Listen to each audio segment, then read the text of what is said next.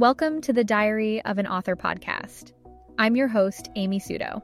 Join me as I explore the art of writing, what it means to be a modern author, and how to travel the world as a digital nomad. If you want to stay updated on the latest tips and insights into the world of writing, don't forget to hit that subscribe button and visit amysudo.com for more. In today's episode, we'll cover resetting after a setback by establishing positive habits and goal journaling. Let's dive in. I have a quote on my wall that reads, "Fall 7, rise 8."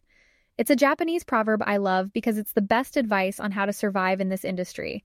It doesn't matter how many times you fail as long as you keep going.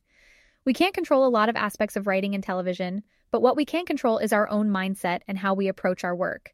By investing in a sense of humor, a positive perspective, and some organizational habits, we can reroute ourselves and get back on track no matter the setback. So here are 3 ways I reset myself and my goals after a setback. 1. Track habits, gratitude, and goals in a journal. I keep 2 journals, one in which I reflect about my day, and a second where I track habits, write down what I'm grateful for, and check in on my goals. Because life can get hectic, I need a space to record my progress and to plan what's next. Here's what I keep track of. Things I'm grateful for. I'm lucky just to be in Los Angeles pursuing what I love. There's so much to be grateful for, and recognizing these things is proven to make you happier. Habits. Making sure I get in my workouts and am eating healthy sometimes takes a little extra planning and tracking. Goals. I track daily and weekly goals that feed into my larger goals. Lessons learned. As writers, we have to constantly be learning about the industry, our craft, and human nature. I like keeping track of the highlights so I can flip back and be reminded of the advice I've been given or discoveries I've made. Daily targets. Every day I have 3 tasks that I have to get done no matter what, so that even if I'm derailed and something comes up, I will at least have accomplished those 3 things. How I spend my time. I divide up my day and make sure I'm using my time wisely, whether that means working or going out with friends.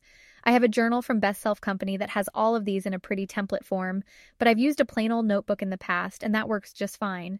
Even though we can't control outcomes, we can control our own actions and how we approach our goals. That's why these types of organizational habits are so meditative and relaxing. It helps to cut through the fog of uncertainty and indecision. 2. Return to a morning routine. As a bona fide member of the Night Owl Club, I hate waking up early. However, because of the nature of, modern work schedules created by early birds, I've had to embrace mornings and coffee, lots of it. I have to admit, a good morning routine changes a lot. Waking up, working out, then hitting the page. It's truly motivating for the rest of the day to be so productive so early.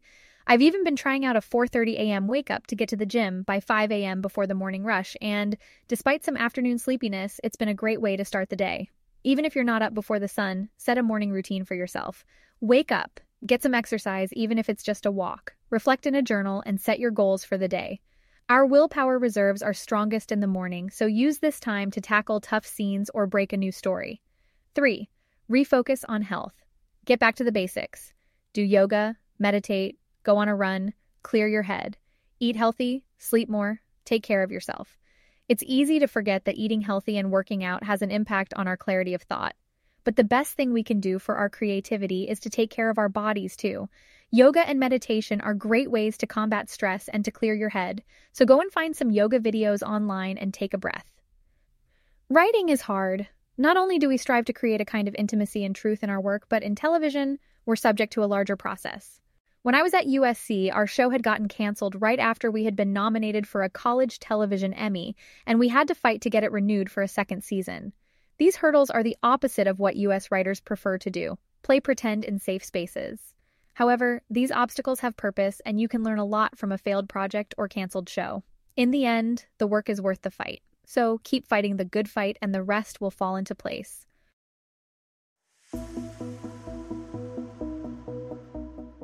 In today's episode, we discuss the importance and steps to reset after a setback. Thanks for listening, and don't forget to subscribe or visit my website, amysudo.com, for more. And I'll catch you in the next one.